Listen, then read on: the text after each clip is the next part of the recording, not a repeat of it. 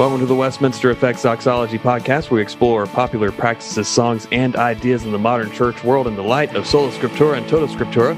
I'm Cody Fields, the president of Westminster Effects. You can go to westminstereffects.com. Give us your money, and I will give you guitar pedals. You can join the discussion in the Westminster Effects Doxology Podcast Lounge on Facebook. Support the show. Hey, if you give us $1 a month, I'll give you a shirt. Hit us up. Make sure you subscribe, comment, share, all that good stuff on Facebook and Instagram. In person, I'm joined as usual by... Hey folks, Bradley Cox, pastor at Resurrection Church in Greer, South Carolina. And via the interwebs... Hey everybody, John Ross here, Westminster Effects artist, Augsburgian Christian. Yep, from Lincoln, Nebraska. Well, You just pulled a Bradley. sure Yeah, I had a little stroke there. Sorry. Do you smell toast? Because I smell toast. Oh, I love toast. You might need to put some sound effects of a train going off the rails. Yeah, during your intro right there. So no main topic this week. This is going to be when this comes out, this will be the last Doxology podcast episode of 2020. So we're just going to open it up for a year-end Inquisition episode. And so the Inquisition is typically reserved for the back half of the show for those of you who are new, where we get questions from listeners in the podcast group on Facebook. So as is tradition, we're going to start with Brian Morris, who asks, instead of 2020 being a dumpster fire, as so many are saying, what are the best things that happened in 2020? The best things.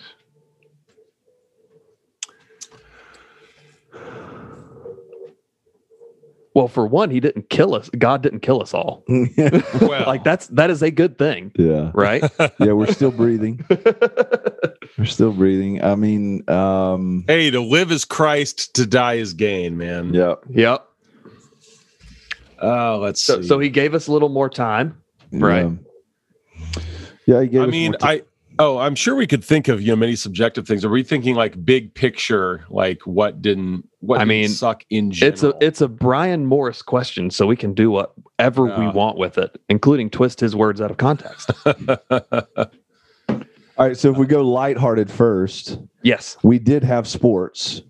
we did have sports. I remember when the pandemic started and everything was getting canceled. Baseball, Mhm. professional golf, the March Masters, Madness. March Madness, and I just thought this is going to be like not only were we isolated in our homes, but there is. I don't really watch anything on TV except sports. I do get into a series here and there, but I just thought this is going to be an incredibly boring year. So thank God that we had baseball did come back. Yep. I could not care less about the NBA. Same. We did have a Masters, and we did have college football. We got The Last Dance. Speaking of sports, that's right. That was a great. That was a great documentary was thing. amazing. Didn't we do an episode on that? Pretty much, yeah. But we at least talked about some of it. Yeah, I don't think I was there for that one. I think we might have planned that. Maybe I just checked out in the middle of it. Which even you not being a sports ball fan, John, like you should check out The Last Dance. All right. It is worth it. I may not be like a sports fanatic where like that's what I choose to watch is like televised sporting events, but I do enjoy. I mean, in as much as I enjoy movies in general, like I'm not a huge movie guy, but I like the sports movies. Anything from The Replacements to Remember the Titans, Mighty Ducks, of course, stuff like that. So I don't think it'd be outside of the realm of possibility for me to enjoy a film. I was initially excited to see that Disney just announced a Clemson-based movie. I watched it. You did? I did, and you know what? It's not the best acting in the world. Right. Not the most overly dramatic, but it is a good, feel-good movie. And man, Clemson Tigers. You know why I don't want to watch it? Why? Is I'd have to relive some of the Tommy Bowden years. True. I don't want to go back there. True, but it's a really, like, I watched it with my kids, and they loved it. They absolutely loved it. Oh, it's a good. great story. Good. And a true one. So, and we were just talking about this before we hit record, The Mandalorian.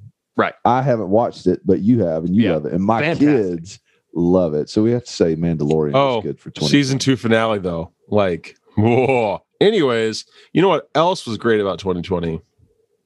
Baby Yoda. Also, yes. Grogu, Sorry. Wife just brought me a keto cinnamon roll. Oh. Here, look at this. It's got rolls in it. So 2020 just got better. Yeah, 2020 just got better. That's a thing. I mean, I've shaved off some pounds in 2020. About 60 by now, Good job. Oh, wow. Yeah. Attaboy. That's all right. I mean, I think that in the midst of a lot of our normative activities being disrupted, there gives the opportunity to kind of reevaluate priorities, and maybe not even on a deep level, but just be like, well, what the heck? Might as well try it, like haircuts even, like people don't get haircuts right now. They didn't, the COVID cut was a thing. And so I'm sure I made a huge mistake with that. I'm sure there's people now who are like, hey, I look really good with long hair. Like, thank you, COVID. I don't know. There's some being a guy in the tech industry, definitely some fiduciary benefits in the form of the stock market from this COVID thing. Any of the sort of at-home based apps, including one that I may work for, have skyrocketed. I mean, so I mean, there's definitely some net benefits there in the midst of the general kind of aura of suck that things have been. Yeah, and you've dropped 60 pounds. I've started cycling. Yeah, I've only wrecked once. Cody's a beast. Well, my dad is much more so, and yeah, but I'm so glad you're actually riding a real bike. Like everyone at work, like remote or whatever, they're on this Peloton craze. Right. I don't get it. Like, this is the most like expensive non-moving object. Like, I don't get it. Anyway, and it's like CrossFit or the joke with CrossFit is like, how do you know if someone does CrossFit? No, don't worry, they'll tell you. A vegan atheist who does CrossFit walks into a bar. Which one does he tell you about first? That's funny. Yeah. If we're going to take it spiritual and deeper, just as a pastor and as a believer myself, I feel like, there has been just a deeper dependence on the Lord among a lot of Christians, and I see it in my church. I think the worship has felt different. Prayers have felt different. Spiritual conversations have felt different. Teaching from the Scripture and having conversations with other believers around the Scriptures, in large part, has felt deeper and richer. Things in the Bible are coming alive. Truth about God, truth about the gospel, certain aspects of it are coming alive in a way that I don't think they were before the pandemic and this very difficult year, because we just, generally speaking, in this part of the world, we live so comfortably and we're so self-sufficient that the notion of radical dependence and deep, rich faith and trust that carries us through suffering with joy, I think has been something we've understood only nominally, generally speaking. And I think in the pandemic, I've seen a lot of Christians, and I've felt myself go a lot deeper with that. Yeah. And like even just on a totally localized level, like our small group is like, they don't want to play games. Mm-hmm. It's if we're going to be here, let's make it worth it. Mm-hmm. Right. So totally agree on everything you said. The people who are, and this isn't to insult the people who aren't comfortable coming back yet, because I do know some people who haven't come back and they have good reasons, Mm-hmm. you know. But the people who are sticking around for church, it's like, dadgummit, I want to go to church. Mm-hmm. And so they're, I guess you could say, cherishing Yeah. Lord's Day worship, which is awesome. This is what's going to get me canceled. All right. So God, I believe, is running a reductio ad absurdum on Western culture. Like he's reducing our secularizing worldview to absurdity, which is what secularism leads to, right? Like you see the wholesale right wing and left wing, like people are just losing their minds. Yep. And soon enough, both of their systems are going to collapse, Mm-hmm. and they're going to have nowhere else to turn but God. Mm-hmm. And that's going to be good. Yep. Here's what gets me extra canceled. I was going to say, because that first part was pretty mild. Like, I'm on board Right. with that. Like, Right. like, is there a question? Right. So here's where it really gets spicy. So culturally, even though the LGBT revolution is marching on, every single gay pride parade got canceled this year. And we should be thankful to God for that. Mm.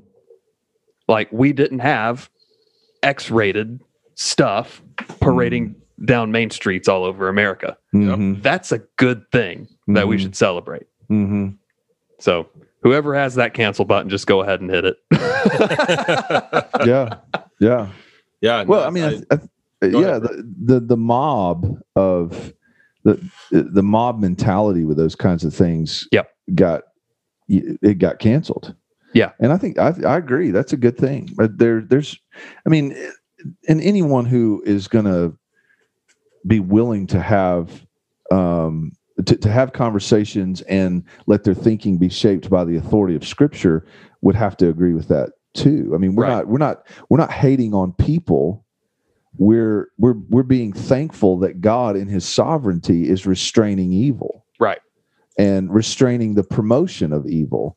That's not the only thing he's done in 2020. Right. But that is certainly something that we can give him thanks for and credit for, is that he in many ways restrained some of the momentum with evils like that. And so, yeah, totally agree. Yep. I'll be canceled along with you. Oh, cool. Sign me up, boys.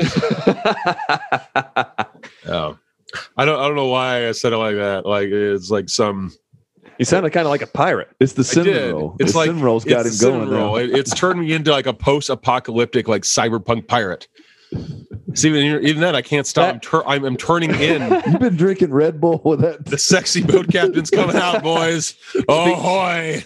Speaking of cyberpunk, that is not one of the good things about 2020 for anybody that keeps up with the video game world. Cyberpunk 2077 came out, and it is a wreck. Yeah, I have heard that it is a it's a poor performing, unoptimized, just buggy pile. Yeah. I have no idea what that is. It's a video game that you play on your computer. It's one of those. It's one of those like massive, pretty immersive. I think the map is like 200 square miles. Oh my goodness. Kinds of things, Mm-hmm. and the bugs are pretty hilarious. Mm. Yeah, and it's one of those games that was developed for like the people who have like the top tier hardware to play on. Is it a console? I mean, is there a console version now, or is it PC? Yeah. only? Yeah, it's console too. There's a console only. Yeah, because even like in the PC world, I mean, obviously, we're not as standardized as console gamers. Whereas, like, if you have a PS4 or a PS5 or whatever, you can play this game, no doubt about it. With PC, everything's very subjective. So there are different levels of hardware, different manufacturers of hardware that you can have, and pretty much everyone who hasn't spent like $4,000 on their setup is like might as well be playing like Lemmings or Snood rather than Cyberpunk, right? It just doesn't. Well, even like the base PS4, like it's basically unplayable, and the bugs they're hilarious. Just look up Cyberpunk glitches on YouTube and be entertained. Anyways, next question. Little bit of a turn here. Amber Shuey. So here at Res with Bradley and me, why doesn't Facebook have a Christmas background for posts to choose from? But last week had several Hanukkah ones. I mean, you got two options. One is Christmas hasn't arrived quite yet. We'll know next week when this drops. Or two, they're going with the intersectionality thing and, well, oppression. Yeah. That's all I got. I don't really know how to answer that. I mean, I haven't noticed. I mean, I don't think you also Mark never post. Yeah. I don't think Mark Zuckerberg's necessarily in a pro-Jewish let's kill Santa Claus cult. I suppose it's possible. I would submit that as the third option. The lizard people who are turning the frogs gay, per Alex Jones. The lizard people who for some reason are Jewish are and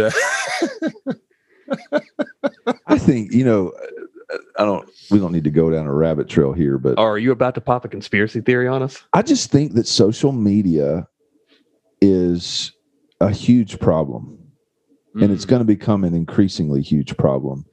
In terms of people allow their worldviews to be shaped so much by that stream of information. Yeah. And the powers that be, I don't think can be trusted.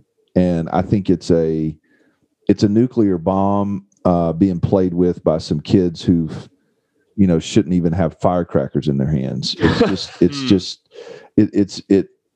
so much of our worldview and our consciousness is shaped by that medium. I mean, people don't read the newspaper anymore. What's a newspaper? Yeah, right. What's a newspaper? People, in large part, don't even watch, like at least the ones I talk to, unless you're north of 50 and you come home and watch Fox News or CNN over dinner. Right. You get all of your information via some form of social media. And and it's normally just headlines. That's right. It's just headlines and sound bites and censored at that. I think that's something we have to be willing to admit is happening. And so I know that's not Amber's question. I have no idea why Facebook has no Christmas background, but I do think that her question comes from this growing concern that I think people should have about the how much of our culture is driven by what's on social media. And it can't, I don't think we can trust it. And I would rephrase what you said. I don't think social media itself is the problem. I think we haven't learned how to use it yet. Very good. Very good. Because it's only 15, 16 years old. That's true. Facebook, at least. That's true. And, it took us a long time to get used to things like cable and satellite television, where we have a billion channels to choose from. Well, now you have these social media platforms, and we haven't figured out. And I think it's particularly on Christians to figure out how we don't have to. You can't bind someone's conscience and sell somebody to post on social media, but figuring out the thought process of how do I engage here? How do I even post pictures of family events or what have you? So, and all that stuff is great. I think that's good. I agree with you, Cody. That's much better said. And I think we also have to really hold it loosely and let our just how much value and confidence we place in it. I think it's that is coming down for a lot of people, and I think that's a good thing. And just what place it occupies in our lives, and and how much it shapes that stream of information shapes our worldview is something we got to be careful with. So I will say on this, Mark Zuckerberg and the Christmas conspiracy, notwithstanding. The lizard people. Yeah, the lizard people.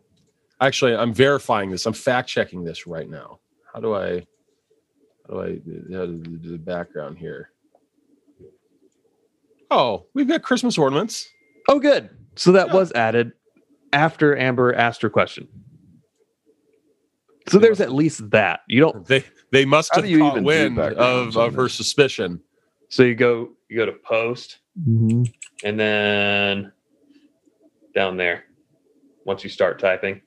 I didn't even know I could do that. Yeah. Okay, boomer.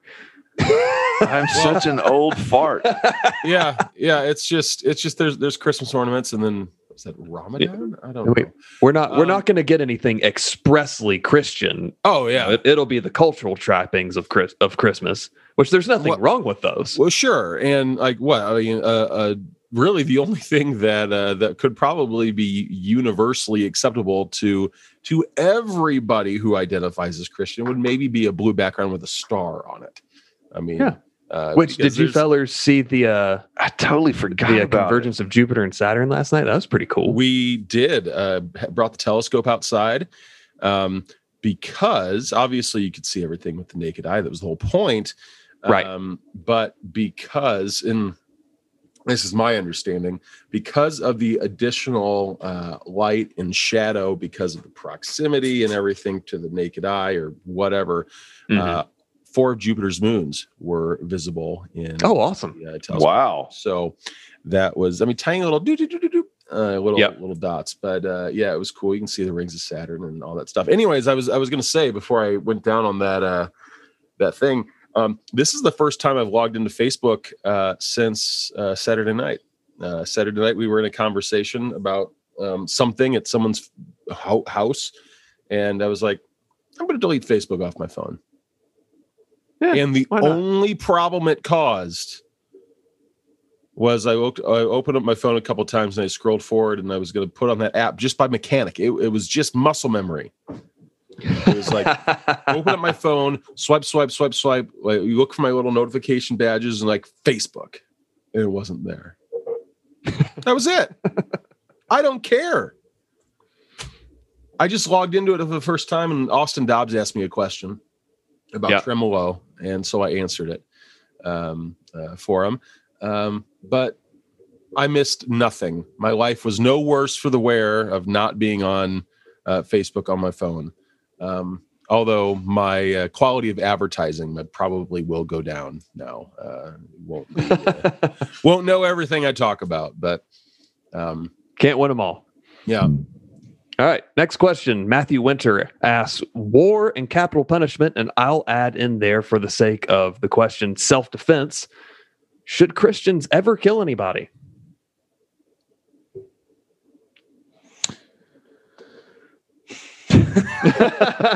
Is that how he phrased it? Should Christians ever kill anybody? Well, Yeah. I added the That's- ever and anybody. I was gonna say, like, that the way you phrased it made it sound like recreation. It's like, should you ever Should we ever should you hunt ever people bowl for with sport? should you ever bowl with 2 hands? Like it was just very nonchalant. Like should you ever put ketchup on a hot dog?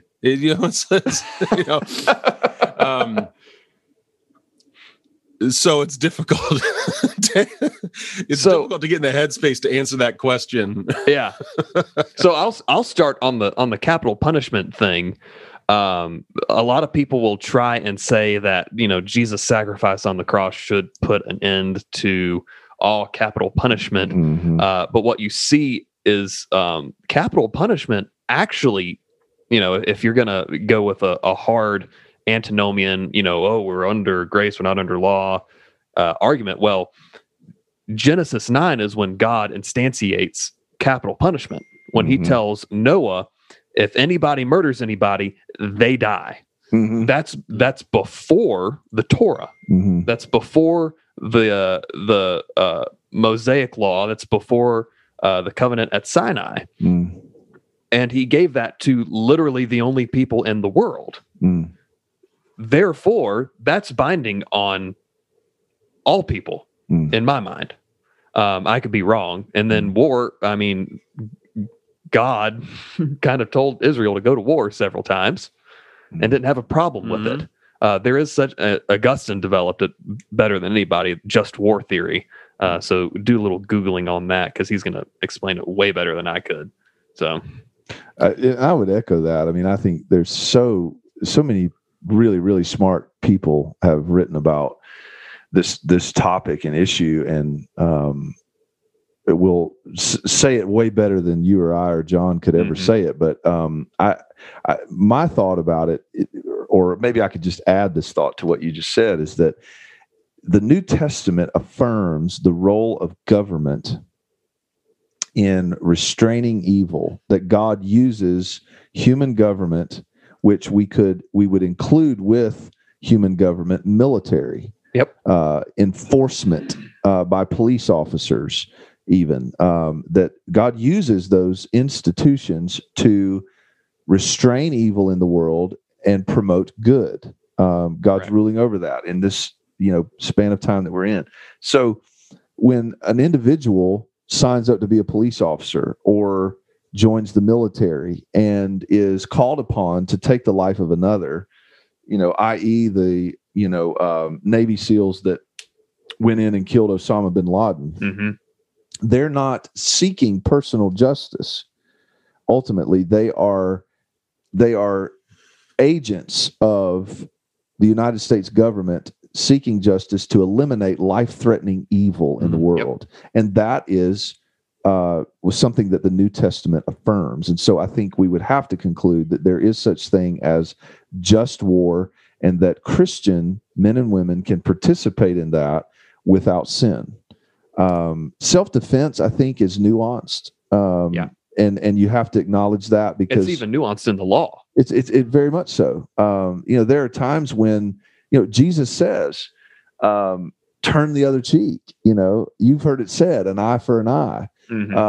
That's not really a self-defense quote from Jesus, but he's talking about seeking revenge. So there is a difference between being vengeful and then self-defense, defending your home, defending your loved ones or yourself from life-threatening evil. I think there is a point at which that's justified, but it's nuanced, and we have to acknowledge that. Right. Yeah, I think we could glean something from looking at the doctrines of vocation on this one. Good call. In vocation as father, that or as parent, or as steward of something. I mean, you are charged with the care and protection of those under you, and there are unfortunately times that may arise where self-defense will be necessary to carry out your execution of that vocation. I don't see that as a big cognitive thing. But finding a scriptural reference for, if someone busts in your door, shoot him. Like, no, I don't see a necessarily thing. It's absolutely nuanced, contextual. You do have in the law, if someone breaks in your house and it's in the middle of the night and you kill them, then you're good. That's then it has castle doctrine, though. Nebraska doesn't have that. But it also turns around and says if they break into your house, and I don't remember all of the context, and the sun comes up on them and you go ahead and kill them, well, then that is on you. So there's something there about the unknown, or if that other person is defenseless, even if they're in the wrong, that kind of thing. But I mean, I think we would all agree, like, Christians shouldn't relish. We shouldn't we shouldn't be sitting here wanting someone to break into our house so we can, pump a few rounds into them. No. So train and prepare and pray that's not necessary. Yep. Yep. So another question from Brian Morris. dang it, we got a couple more heavy ones, but the next one after this is going to be funny. So Brian Morris asks, should the church be more concerned about critical race theory or Trumpism? I think it depends on the church. Yeah. Wow, what a great question, Brian. Like they're both toxic, and I think they're both different sides of the same coin because they're ultimately identity politics driven. Yeah, that's true. That's true. And I'm not. It seems to me that Trumpism, in many ways, is fueled by a reaction to critical race theory. Not in every way, but in a lot of ways, it's almost like it's a reaction in some ways, and I think both have enormous problems. And so the answer to the question might be yes. Yeah. You know, both are. We have to be willing to acknowledge the just fallacies in both. Mm-hmm. I think, right? I mean, that's a great question. I'd have to. And I would think, I really think it depends on the church. Like here in Greer at Res, I would like just looking at the Facebook posts after 2020, you know, we had a couple of people who may have leaned in some CRTI kind of ways, but I think probably, at least in our context, it's more likely people could err on the side of Trumpism. Yeah, that's true. Whereas somebody, say in a conservative church in New York City, may be more influenced by critical race theory. Sure. I think that's a great point. I agree. And I think you actually see that coming out with some of the stuff Tim Keller's put out lately. Like nothing heretical, but just like, and David Platt too. Yeah, I mean, you know, he's kind of between us and Keller geographically, but he's. I think I mentioned on the podcast the book that he wrote just prior to the election, 6 questions to ask before you vote or something like that. Mm-hmm. I saw where he was getting a lot of criticism online about this book and from the church world. And I was surprised by that. And you read the book and there's, there are hints, there are just little echoes of critical race theory. Yeah. Scattered throughout the book. So yeah, I think that's a good point that in our church, we might really have to be more concerned about Trumpism. Mm-hmm. Somewhere else, critical race theory, but both are hugely problematic. Yeah, absolutely. It reminds me of that Ortega, that meme from the Ortega commercial. Why not both? Yeah. That is one of my favorite memes, by the way. Well, I'm glad I could bring it up to the top of your brain. But yeah, what do you see there in Nebraska, John? Like not Bible Belt, not super metropolitan. We absolutely see both. We absolutely see both as prevalent. In fact, there was a something that really threw me for a loop is there was a message. I'm not going to call it a sermon. That one of our pastoral staff members at Christ gave to the congregation on critical race theory. I wouldn't say that it was a sermon because it didn't like exposit scripture. It didn't walk us through anything. Didn't necessarily proclaim the gospel in any sort of in any sort of direct way. But it was important to the point where it wasn't supportive of critical race theory. It was antithetical to it. But that was deemed important enough to bring up and describe why that's not really compatible with a Christian worldview. I don't feel that was the best kind of format or forum to do that. I mean, it's very much presenting something that people will have a lot of questions about in a format where you can't really ask questions. but nonetheless, the issue was deemed important enough for our context. As far as Trumpism,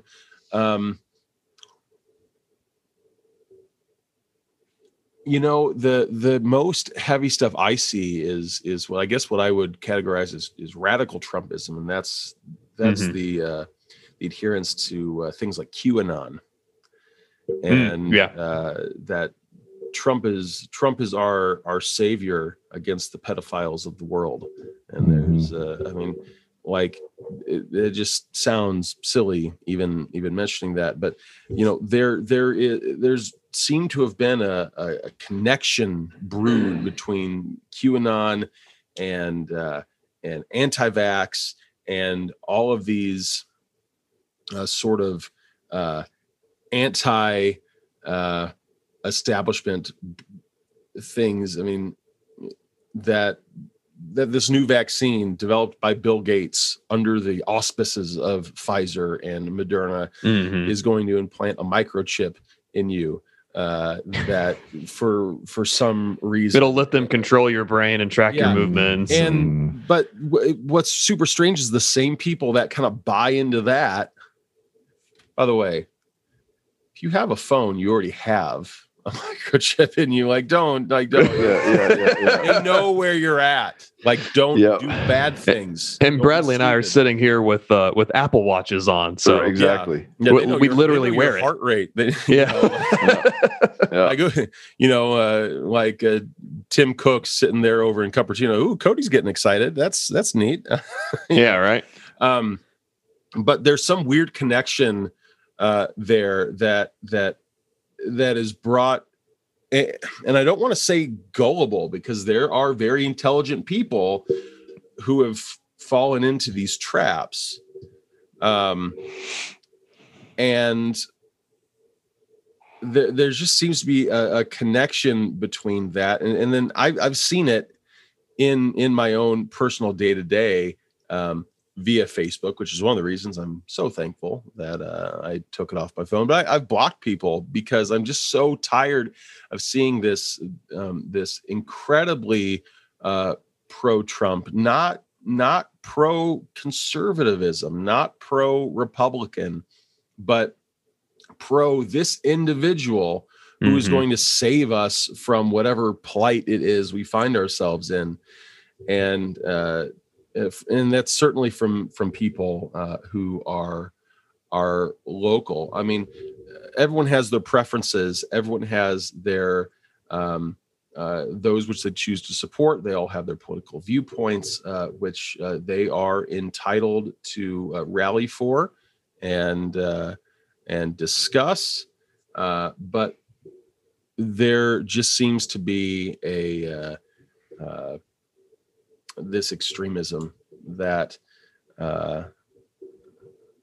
takes things just a bit too far, and we absolutely see both of that where we're at, because you're exactly right. I mean, we're not Bible Belt, we're not super kind of liberal. I mean, we are literally, and not just geographically, we're literally right in the middle. So right, both and. All right, Jared Hartley asks, after listening to last week's, so 2 weeks as we're recording, Inquisition on dancing, why does Bradley hate Baptists?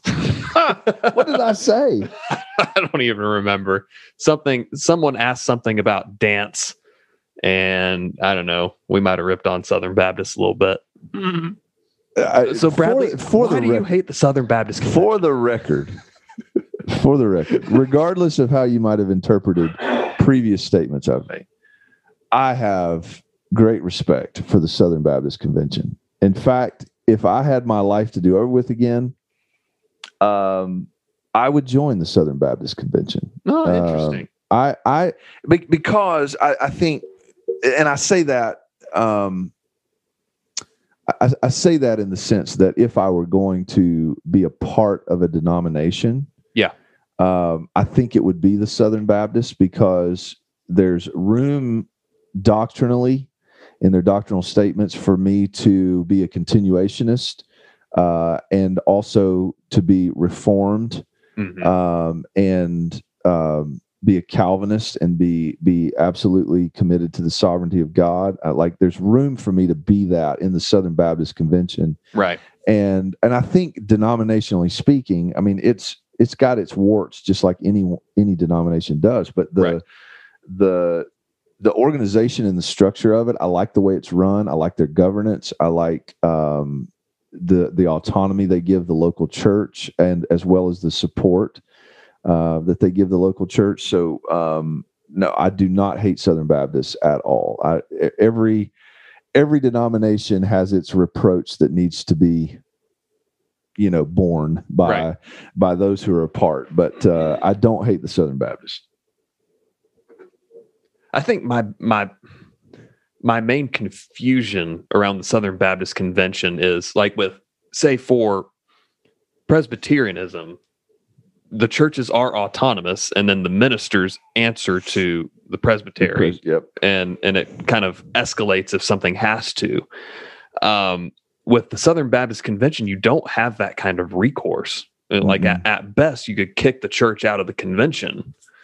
Say if they insist on flying the Confederate battle flag in their services. Exactly.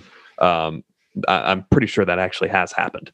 But if, for instance, someone starts denying the hypostatic union and they're in the SBC, there's not really any, no, you can't do that. It's just the church can go, Yeah, and that may be a weakness in it. So, I just like that their leadership continues to pastor local churches. The denomination Absolutely. I grew up in, elected officials, stepped into full-time jobs with huge salaries, and many of them are, for all intents and purposes, career politicians in that denomination, and totally detached from the local church and the needs of the local church. And that creates this top-heavy kind of feel in the denomination where, even though they would not admit it or say it reality is the local church is seen as a means to an end rather than the denomination as a means to an end in the local church. And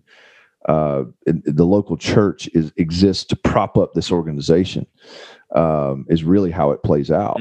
But in the SBC, it's the opposite, so there's probably some personal bias there that actually leads me to affirm the Southern Baptist, as opposed to being negative about it. Yeah. And you even see that same general feel with Presbyterianism too, as, that overall structure exists to support what's going on in local churches. It's not about this top down, Exactly. top heavy, like what you could see in certain abuses of Episcopalianism, or at least an Episcopalian style of governance, like what we see with the Roman Catholic Church. Sure. I'm a Lutheran. I was going to say, John, it's a toss up for me between SBC and Lutheran. I'm torn. But Lutherans have a more Presbyterian style of denomination, right?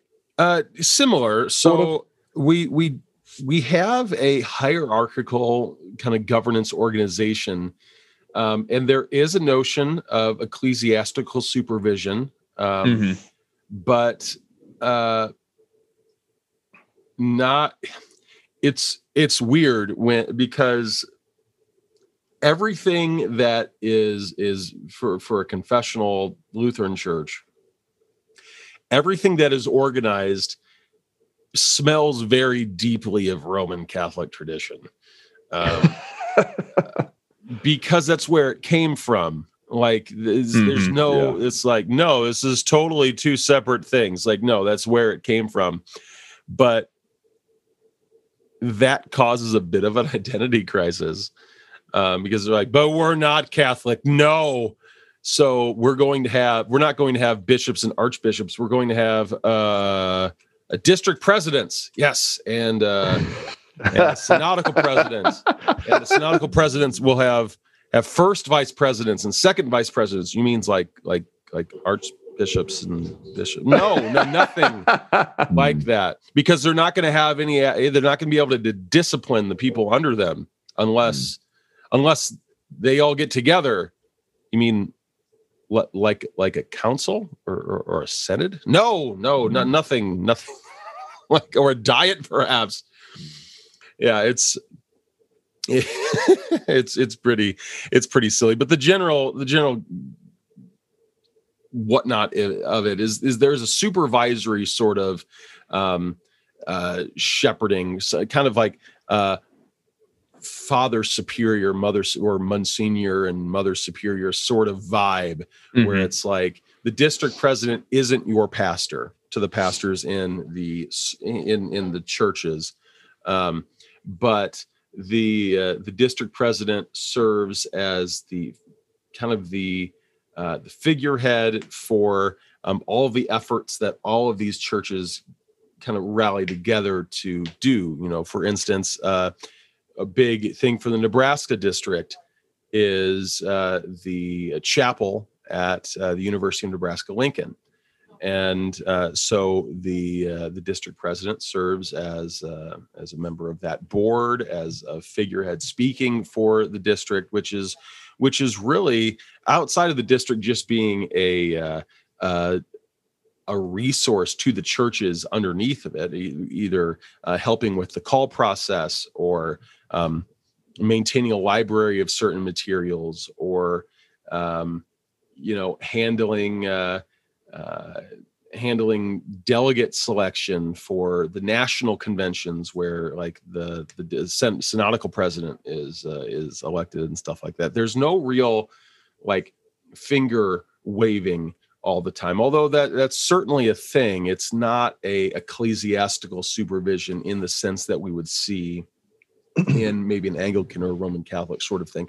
It's this kind of awkward hybrid, and I'm sure that if I were to grab our actual Constitution, I could give, which I have somewhere, I could give a much more intelligent answer, but it is very much kind of on just the cusp there. But it's certainly modeled after Roman form and function. There's no doubt about it. Just without the ability to excommunicate someone because you get your jimmies rustled a little bit, or the fancy hats. Unfortunately, yes. Dang it! I want a mitre. Like there's so like there are many things that I want in this life. I want a big old mitre right on top, and I want to just like stand on a balcony and just do like the 2-finger doo-doo wave. You know, it's all, I want to be an icon, not like iconic, but I want to be an icon. Literally an icon. Yes, I want someone to paint me wearing my sexy boat captain sweater, a big old white mitre. That'd be great. That'd be a Christmas present right there. You know, here's a thought. I'd be interested, to see if we get some fodder on this in the lounge.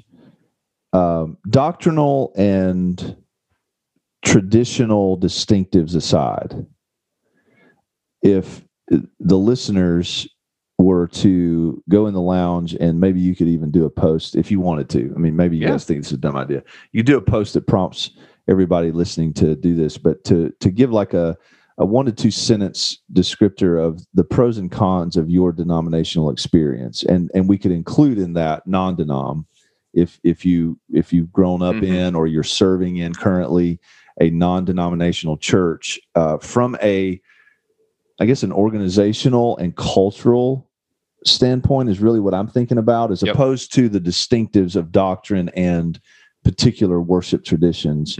What organizationally and culturally, what are the pros and cons of your denominational experience?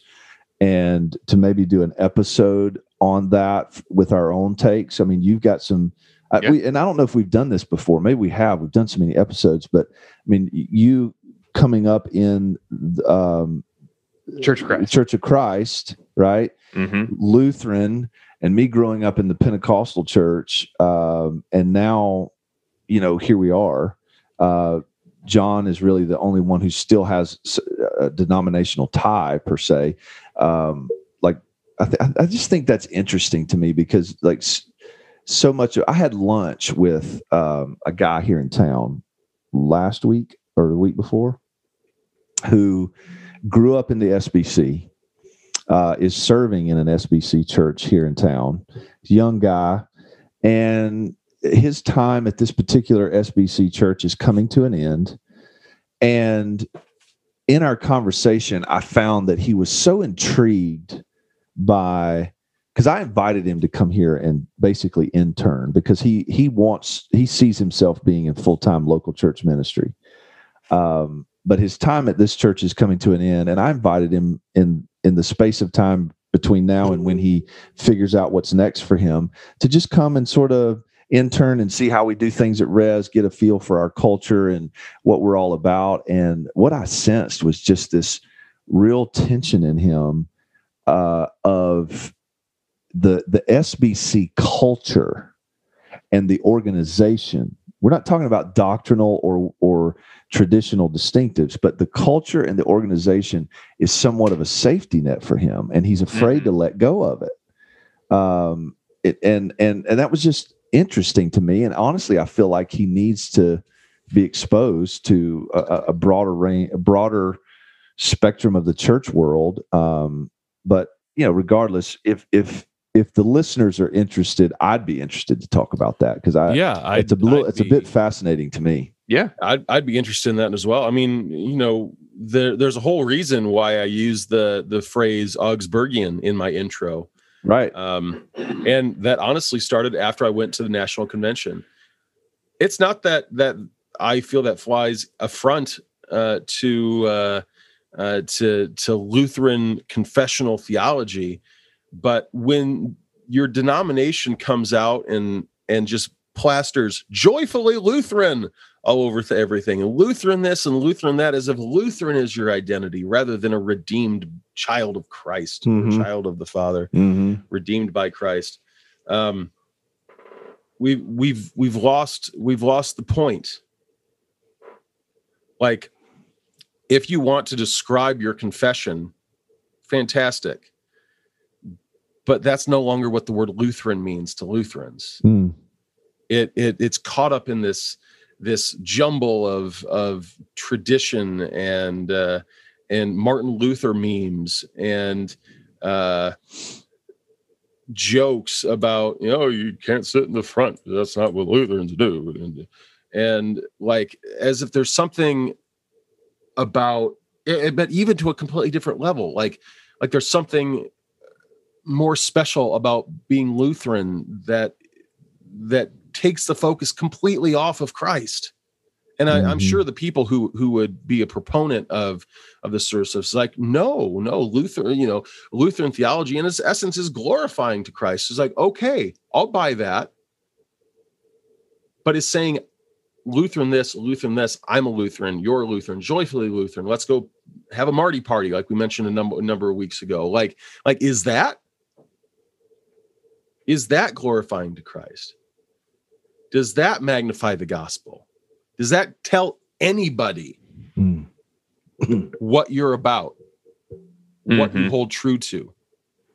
Now, arguably, using the phrase Augsburgian confuses more people, because they're like, oh, I've been to a Lutheran church before. You've never been to an Augsburgian church before. But if we go all the way back to he's 15, 20 something or other, I mean, the Augsburg Confession, presented by, written by Luther and Melanchthon, presented to the princes of Saxony, or presented by the princes of Saxony to the Holy Roman Emperor. I mean, that is the formative confession of our faith. And I mean, take it all the way back to the source, where it's nothing but this is what we believe about Scripture. And I'm not saying that everyone should say I'm a Westminster Christian. I'm a 1689 Christian. Augsburgian just has a nice ring to it, I think. Yep. But there is something in that where your denominational identity has overtaken what it even means to be a member of that denomination, or to believe in line with what that denomination believes. So yeah, I would love to have a ongoing discussion about this with our lounge members for sure. Yeah, I am making that post right now so I don't forget. 2 more questions. Should be relatively quick. Hunter Chapin asks, women aren't supposed to preach or lead men. So does contemporary worship then require male-only vocal leadership? I've never thought about that before, but I don't think I could go there. No. I mean, go ahead, John. Oh, I was just going to say is, this is a topic that comes up kind of under the, it's never brought up 100% as plainly as this, but every quote worship leader, that is to say front man, right, for the band at our church has always been a guy. And that's not to say that we don't have female-led songs. We have plenty of them. I think the last few weeks we've actually had more female-led than male vocal-led. And of course, that's more of a musical decision than anything. But the worship leader themselves, that role for whatever reason,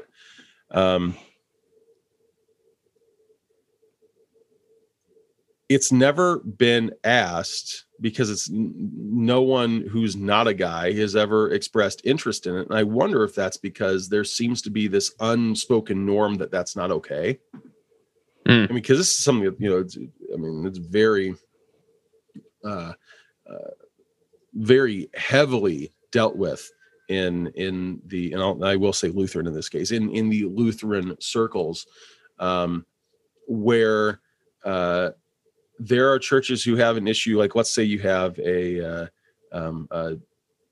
female director of children's ministry.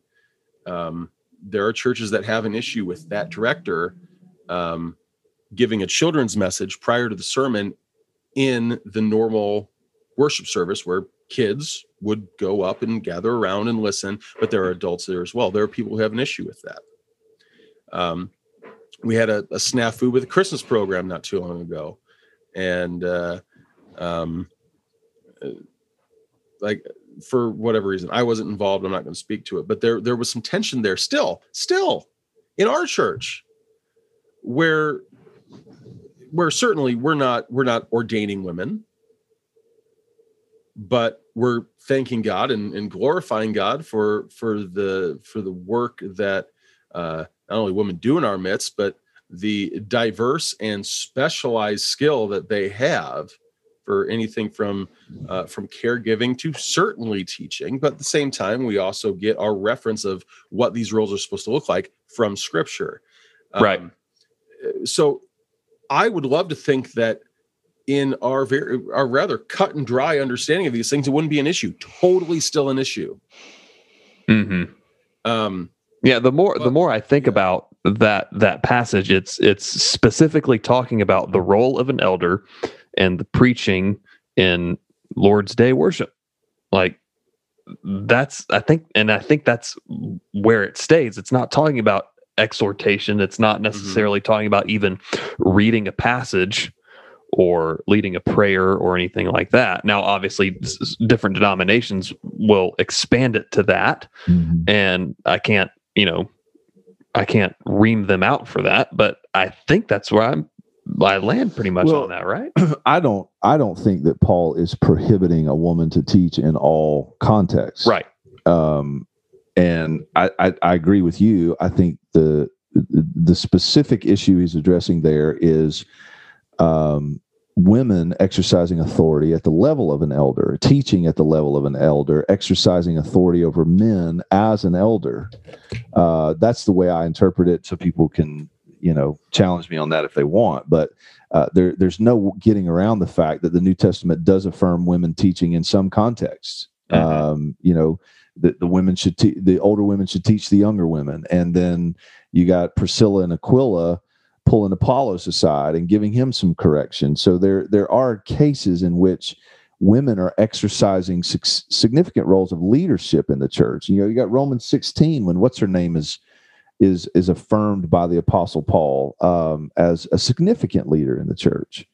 Not an elder, not teaching as an elder, but really, really important. Really, really important roles in the church. And so I just think it's you're extrapolating that too far if you are getting all tied up in knots. If a children's ministry director gives a child sermon during the Lord's Day worship because the children are in the sanctuary, I think you're getting way too tied up in knots about that. If you are concerned about a woman leading worship in terms of leading songs or whatever, because, I think of that as, everybody from Stephen to our worship minister here, to Mandy, our children's ministry director, to you, to the women on our praise team and the men on our praise team, is that all that's happening here is under the authority of the elders. Mm-hmm. It's under the oversight of the elders,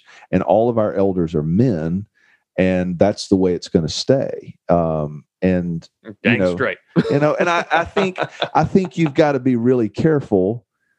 Like if you give a woman an opportunity to teach from the scripture and expound on the scripture, I think that, in a lot of contexts is a good thing. Like I don't see any prohibition from your wife works right alongside you in leading a small group and opening the scriptures and leading in biblical discussion. That's good, and that's right, and that should be affirmed by the church. And I think we're missing the heart of the New Testament if we start getting so tied up in knots over this. I think it's important that we're clear about elders and the gender restrictions that the New Testament applies to that. I think that's important, because you remove that, and then I think your biblical hermeneutic starts to unravel with other things that could get really sticky. Yeah. And so I don't affirm women to be ordained as elders in a church, but certainly they can serve as ministers and play significant roles of leadership. Yep. So, last question. Scott Hamilton asks, "What are your favorite Christmas treats?" My wife's Christmas cookies. Oh my gosh! So I do enjoy Christmas cookie. Not particularly right now, of course, but also I moved I just moved my desk around, and my mic boom was in a terrible spot, and so now I'm more comfortable, just in time for the last question. Just like generic Christmas treats, like you go to a Christmas party or someone brings a platter of Christmas treats. My favorite thing on those is a white chocolate covered pretzel with like the green or red sugar crystals like sprinkled on it. All right. Those a lot. But my favorite is my grandmother's, who is at rest with Christ. She made my mom makes them now, these treats called yo-yos. And some people apparently know what these are. And they are kind of this like yellow cake sort of cookie that are done in like half rounds. And then when they're done, you melt a Hershey's Kiss in the middle. And so they look like little yo-yos, or actually they look like cheeseburgers, really. I mean, they look like they look like you got a bun and you've got a burger in the middle. They were always my favorite. And I don't know if that was just because like grandma never made a ton of them, because they were apparently a lot of work. But still my favorite. And I'll tell you the worst Christmas treat ever. Oh no. So Mary's grandmother, who's at rest with Jesus now, when we would go over to Mary's parents for Christmas, there would be kind of the morning ritual of, we wake up, the kids would open their presents from Mary's mom and dad, and then we would go literally across the yard to Mary's grandmother's, and she would make what we called brick breakfast, because myself and all of Mary's family, we have sensitive morning stomachs, right? It just takes us a while to get going. But she would make this incredible spread that was just full of things that were super heavy. And the worst part of it was she called them orange juice balls. These things were the worst. Ugh. And it was like she would not leave you alone until you ate one. She would hover over you. And I can't even describe to you how bad these things tasted. It's like sour, just, it's terrible. Terrible. Well, bless your heart. Yes, bless my heart. I mean, in terms of treats, often, not every single year, for Christmas morning, my family will eat the Mississippi recipe of chocolate gravy. And so you eat that with biscuits. Yum. And it is, John, I see that face you're making, and you are absolutely incorrect. No, you see, the gravy that goes on biscuits you make from flour and milk and sausage and black pepper and occasionally red pepper or coffee. Right, and I'm totally on board with that. Yeah, this is gravy, but it is chocolate. So, and you can pour it over the biscuit. You can break the biscuit up into the gravy and eat it like soup. It's so thick. Now, is it a regular biscuit, like a regular powder milk biscuit? Yep. Interesting. It is glorious. And we often eat that on Christmas, and you can't eat it that much more often because it'll kill you. Y'all down there, and you got your wires crossed somewhere. Is that South Carolina that does the mayonnaise barbecue sauce?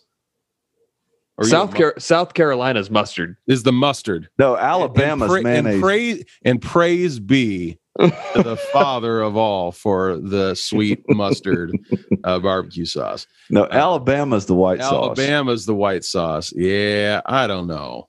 That's not even barbecue. That's not even barbecue. That's just Alabama hardly qualifies as a state. So thanks to all our listeners from Alabama. Our listeners in Birmingham. Our listenership went down by 1/3. This show brought to you by Birmingham, Alabama. Oh, so well, thanks for listening all year, or most of the year, or whatever, and I guess we'll see you in 2021. I don't really know how to end this. Thanks for listening. Happy New Year! Woo! There we go.